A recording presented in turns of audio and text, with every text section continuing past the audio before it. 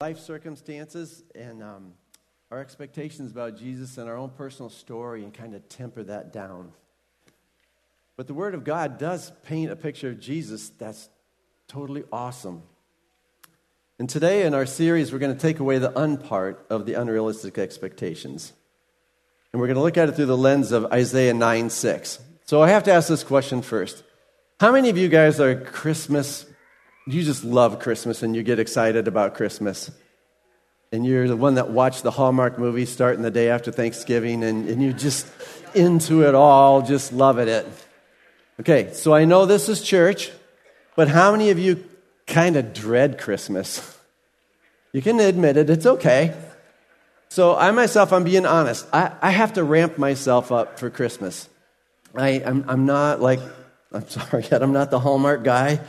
And I've always kind of thought it was weird that during the Christmas season, people got all nice and they got generous and they got kind. And then we had Christmas and then they went right back to the way that they were. And there's Christmas time and it comes and people get all excited about the miracle of Jesus and the birth of Jesus. But you can do that all year long, and after Christmas they kind of forget about it. We can celebrate the fact that we walk with Jesus every single day. And sometimes the noise of the season, the commercialization of the season, it just gets in the way. And I remember when our kids were young, it was so much fun to make Christmas fun for them. You got little kids, and to see the joy in their face, you do something neat. You do all the things you did when you were a kid, and it was fun. But I'm going to be honest, as a parent, underneath the hood, I'm stressed. I know we're spending money we don't have. I'm looking at it and go, oh my gosh, my parents gave these kids these gifts, and how do I compete with that? When we're trying to do things and trying to get everything done, and as a dad, as a mom, it can be super stressful. And it made me get to the point that I dreaded Christmas. And I'm sorry, I just did. But as I've gotten older, I've refocused myself, and I found out that the way that I can enjoy and get joy out of Christmas is if I focus on Jesus. If I focus on Him and celebrate Him being in my life. He's changed my life. And every day He changes my life. And now I look at Christmas a little differently. I can see the people that are where I was stressed. I can see people who don't know Jesus. And my heart now wants them to come to know Jesus. And that becomes Christmas for me. I want them to know His peace. I want them to know that He loves and cares for them. So as we work through our series the next couple of weeks, my hope and prayer is that you guys are going to be able to grab onto some aspect of Jesus that you hadn't seen before. Something that you can get into and dig into, something that Jesus can open a door and you can explore it, on something that you may have thought about before, and He's going to reveal Himself to you in a brand new way. And as we go into our scripture, Isaiah 9:6 is our scripture for this series. And Pastor Greg last week did an awesome kind of backdrop as to how we got to this scripture from Isaiah. And I know it's Thanksgiving, so I'm just going to give a quick recap of what was going on when the prophet prophesied these scriptures. So King Ahaz was a king in Judah. And he was about to be attacked by two kings, king of Syria and the king of Israel, who had come together and they were going to attack him. They were going to attack Judah. And King Ahaz is freaking out. He's like, I don't know if I'm going to survive. I don't know if we as a country are going to survive. And God sent this prophet Isaiah to him to tell him something. So Isaiah goes to King Ahaz and he says, God has told me to tell you that these kings will not succeed. You don't have to worry about it. In fact, if you want, you can challenge God and you can ask God for a confirmation about what I'm telling you if you want to know if it's true. He said, make it as difficult as you want. As high as the heavens or as deep as the place of the dead, God will give you a confirmation. And Ahaz says to Isaiah, he goes, I will not test God like that. I'm not going to do that. And it seemed perfectly noble for him to say that. It's like, wow, he's not going to test God like that. But that's not what he had in mind. We go on a little later to realize that King Ahaz had his own plan. He had already contacted the king of Assyria over here, and he wanted to make an alliance so the two of them could go against the two kings that were going to attack him. He didn't trust in God. He had his own plan in mind, and he relied upon his own abilities. So in chapter 7, this is where it comes up to where this is all happening. And Isaiah says to him, okay, God says this, I will give you a sign, that the virgin will conceive a child, and he shall be called Emmanuel, God with us. He's referring to Jesus. And he says, by the time this little child knows right from wrong, those two kings will no longer exist. They'll be gone. And in chapter 9, a little while later, Isaiah goes on to prophesy this. He says, for unto us a child is born, to us a son is given, and the government will be on his shoulders, and he will be called Wonderful Counselor, Mighty God, Everlasting Father, Prince of Peace. Okay, I can't do that. I can't say that without singing it in my head. So we're going to do it, okay? Boys, you have a part. Girls, you have a part. I want to hear the okay? Can you play this?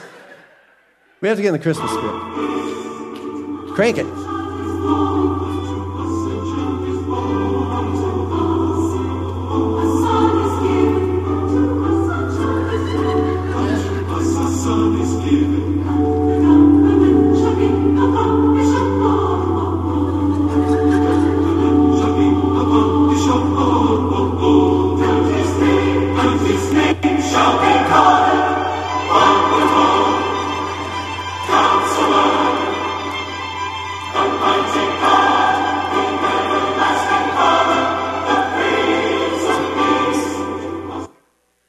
You can't help but do that.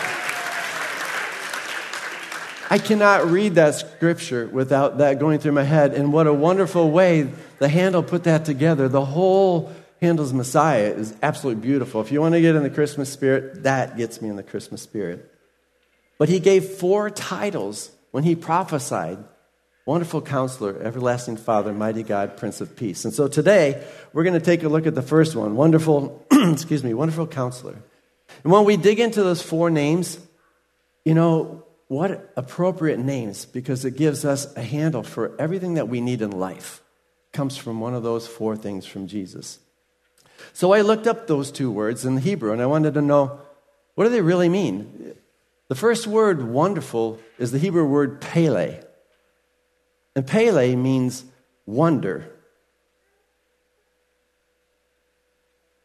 It means marvelous, extraordinary, hard to understand thing. That word Pele is the same word when the Israelites crossed over the Red Sea, and the Red Sea had parted. When they got to the other side and the water closed in, they did a dance and a song. And the word that described that dance and that song was Pele. They were singing about how extraordinary, how marvelous what just happened. It was Pele. And the word counselor in the Hebrew is yayet. It means exactly that, to advise, to consult, to give counsel, to purpose, devise, or to plan. You know, as people, we all need help, don't we? In 2020, 20.3% of Americans were receiving mental health counseling. And I'm very thankful that we have counselors that will help people, because sometimes we just need a hand. We just need help getting through an issue or struggle, getting back on track, an addiction, or sometimes it's just to sort out an issue. But you guys, I think a lot of times as Christians, we miss the boat. We get to the point that we'll confess Jesus is who he says he is. We confess that he's our Lord and Savior. We confess that he died, he rose again, and we believe that, and we'll confess it. We'll pray to him, we'll give our request to him, but that's it. We don't take advantage of all that Jesus has to offer. And we don't really dive any deeper than that. When we look at that title, Pele Yayet, Wonderful Counselor, the counsel that Jesus gives is like no other. It's extraordinary. It's supernatural. It's wonderful. It's marvelous counsel. There's no human counselor that can give what Jesus can give as counsel. And there's some stark differences between a human counselor and Jesus. The first is that with a human counselor, you have to make an appointment. With Jesus, he's always available. If you find a human counselor that's always available, find a different one. With a human counselor, they're billable. With Jesus, it's free. With a human counselor, they can't always help you. With Jesus, he can help you, and he always will.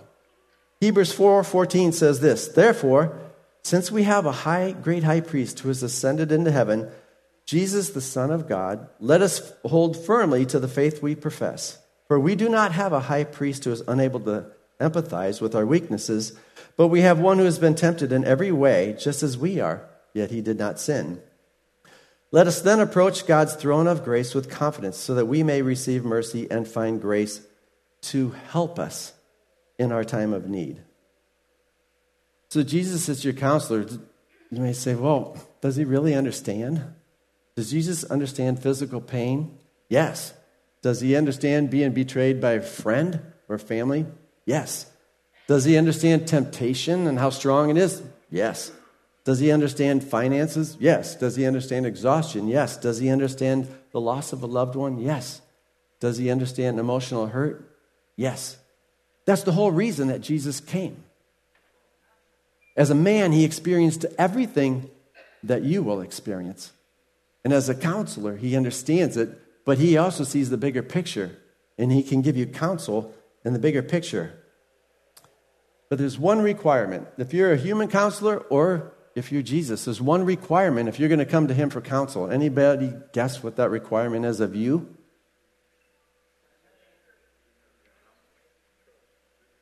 Trust, faith, surrender. There you go. That's the one I was looking for. Honesty. Honesty.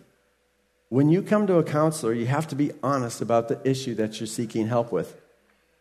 And the disadvantage that a human counselor has is when people come to them, they flavor it a little bit. They paint the light, they paint the picture how they want it to be. And the human counselor has to get through that. I was reminded of a story of an 8-year-old boy named Ronnie. Ronnie had a sister who was a high school senior. She had her license, and she had a boyfriend. And Ronnie absolutely idolized her boyfriend. Thought this guy was the greatest guy ever. So one night, his sister and her boyfriend were supposed to go to a bonfire with some other high school friends. And they were going to go, and then the mom and dad reminded them, "You're supposed to babysit Ronnie tonight. Can we bring Ronnie to the bonfire?" "Oh, absolutely. You can take him to the bonfire if you want, but you're babysitting." So they took Ronnie to the bonfire. And Ronnie is on cloud 9. He's with all these high schoolers. He's cool. He's with the coolest boyfriend ever. They get to the bonfire. They spend the night roasting marshmallows and putting sticks in the fire. And he's just with all the cool kids, thrilled to death. They go out to the parking lot. They're all saying bye to everybody. And all the high schoolers come up to Ronnie and they, "Hey, Ronnie, thanks for coming." And they're smiling at him. They're so friendly with him. And he's just riding the high wagon because everybody loved Ronnie. When the boyfriend dropped Ronnie and his sister off at the house, he turned around to Ronnie to say goodbye. And he looks at him and he goes, "Hey, Ronnie, were you picking your nose?" Ronnie says, "No." Are you sure you weren't picking your nose?" "No, I'm not picking my nose."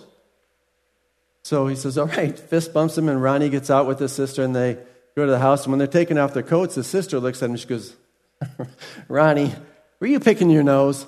"No, I'm not picking my nose." "Are you sure you're not picking your nose?" "Yes, I'm positive I'm not picking my nose." Ronnie puts his PJs on that night and he goes to brush his teeth in the mirror and he sees 2 black streaks going from his nose to his mouth. And he didn't realize every time he was putting the marshmallow on the stick, he was getting the charcoal in the stick. And then he was digging. So you came to church today and you're saying, "I don't get it. Why would you tell me the story of Ronnie picking his nose?" Because Jesus knows when you're picking your nose. Not literally, but when you go to Jesus for counseling, he already knows. He knows your heart. He knows your motives. He knows the thought. He knows everything about what you come to him for. You can't flavor it. You can't disguise it. You can try, but that's the obstacle. When we come to Jesus and we want counseling, we have to be honest with him. We have to open up and ask him for his counsel. So you might be saying, I've done this. I've prayed. I've asked God for wisdom. I've asked God for help. But I don't know when it's me answering it or when it's God answering it. I can't tell. How do I tell? So I came up with 6 ways. And you can probably come up with more, but the top 6 that I find that I'll turn to for when I'm getting counsel. And the first one is God's Word. When we come to Him for help, we go to His Word. 2 Timothy 3 says this, every part of Scripture is God-breathed and useful one way or another, showing us truth, exposing our rebellion, correcting our mistakes, training us to live in God's way. Through the Word, we are put together and shaped up for the tasks that God has us. Another thing you can do is go to this thing called Google, and you can put in your circumstance. Scripture verses about money, Scripture verses about anxiety, Scripture verses about anger. You can get the top verses and start getting into the Word and praying those. And God will bring verses to you, and He'll speak to you through His Word. The second one is God can speak to you audibly. How many of you have ever had it where God gives you counsel in an instant? You hear it in your head. It may not be, this thunderous voice, but maybe at the grocery store and God says, pay for her groceries. Or you're somewhere and God says, don't do it. And you hear that. It's in your head, and you can crystal clear go, that wasn't me. That's God. He speaks to you audibly. The third way is through other people. When you get wise counsel from other people. Moses, it says when Moses was acting as a judge in front of all the people sitting there by himself, every day people came to him. His father-in-law came up to him, and his father-in-law says, what is this you're doing for the people? Why are you alone sitting as a judge while all the people stand around you from morning till evening? What you're doing is not good. Now listen to me. I will give you some advice, and God be with you.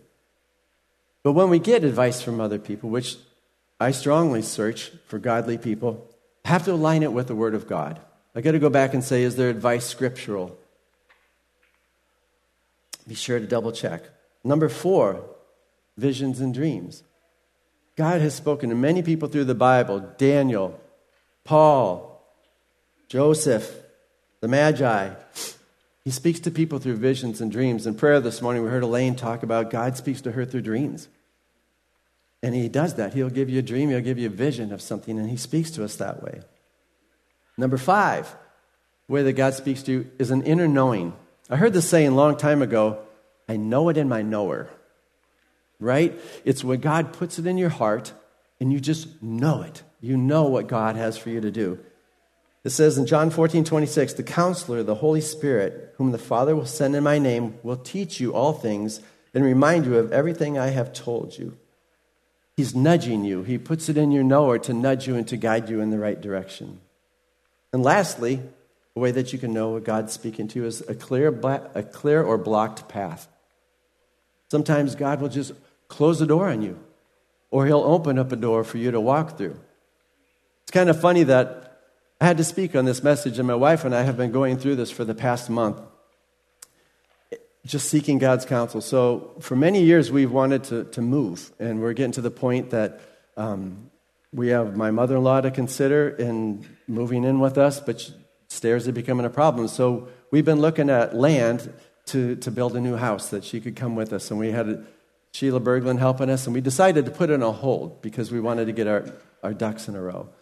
And then out of the blue, this lady who's a realtor calls Karen, and she says, I have a person that I know who has a lot of land, and he would be interested to sell it to you. It's not on the market. Would you guys want to come take a look? We said, sure, we'll go take a look. We went, and it checked every box. It's like, oh my gosh, this is so exciting. So we sought human counsel. We went to some godly people that we know and asked them. We prayed about it, and we felt God gave us the permission. So we made an offer, and He took it. It's like, oh my gosh. And then in our due diligence, we found that there was a restriction on the land from the owner who owned it 30 years ago. And it gives him the right to approve and disapprove what's on the property. Total bummer. So we prayed. We didn't hear anything. Neither one of us. We fasted, we prayed, we went to God, and we're just not hearing anything. Exactly what we're talking about, right? How do you know? Prayed, read Bible verses, and finally we just said, you know what, God? We're going to let you decide. What we want to do needs a variance, and it needs Him to agree to that, and it's perfectly reasonable. But we're going to go and we're going to ask you for a sign, God. We're going to ask you to ask the man if he'll do it. If he says yes, we're going to consider that an open door to walk through. If he says no, we're going to consider that closed door. Both of us were pretty sure he would be reasonable, and he'd say, yeah. He came back and he said no. Bummer. In our own strength, we can make this happen. We could twist and we can connive and everything, but we looked at it and said, okay, if that's your answer, we're going to step into that. We're going to step in faith, and we release it, God. If it's to happen now, the only way it's going to happen is if God does it, and that's perfectly okay. But it's the faith. It's having the patience and having the faith, which are two critical things. Prayer team and Chris, could you guys come up? So you guys, as you enter Christmas season, maybe life isn't going like you want it to go. Maybe it's not what you expected it to be. And maybe as you enter Christmas season, you have a decision you're trying to make that you're unsure about. Or maybe you already made a decision and it's not going well and you need counsel. You need God's wisdom. When we sang that song, Waymaker, that he breaks the chains, when we come to Jesus for counsel, that's how the chains are broken. When we come and we spend time in front of him long enough to hear his voice, that's where we get the freedom. But sometimes we're so busy, we don't give him the time. Christmas is busy. And you might be coming into Christmas all stressed out right now. What I said before, that might be you as a parent. It's like, this stresses me out, and the joy of Christmas is gone. Jesus gives the counsel for that.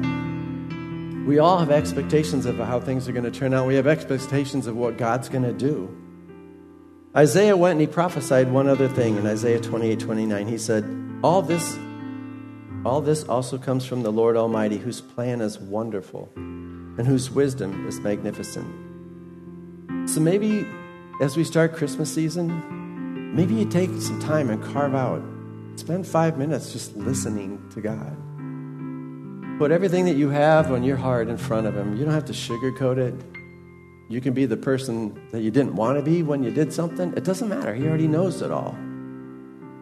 James 5 says, if any of you lacks wisdom, you should ask God, who gives generously to all without finding any fault, and it will be given to you. But when you ask, you must believe, not doubt. Would you stand with me as we close? I just want to pray for us. Father God, I pray this morning that as we enter the season, each of those 4 qualities, they would take on new significance in our life. Wonderful Counselor, Everlasting Father, Mighty God, and Prince of Peace, may these take on a whole new meaning and significance. Lord, I pray that you would fill each of us in a new way. I pray that you would open our eyes and open our ears to your counsel, and that we would feel the joy and the confidence that we're walking according to your will.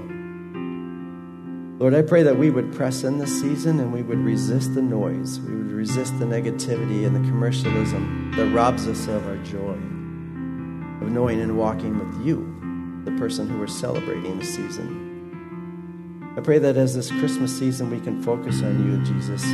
We can have our eyes open to those around us who don't know you. We can share the gospel. We can share hope. We can share love. And lastly, Lord, I pray that we're open to your counsel, that we could be vessels in your hand to do as you wish, Lord Jesus. That you would break the chains that bind us, that you would set us free, so we could bring you all the glory that you richly deserve. Lord, we ask all this in your most holy and precious name. Amen. Have a great day. Don't forget, there's lunch downstairs. And so we'll see. If you do need prayer, our prayer warriors are up here. Love to pray with you. Have a good day.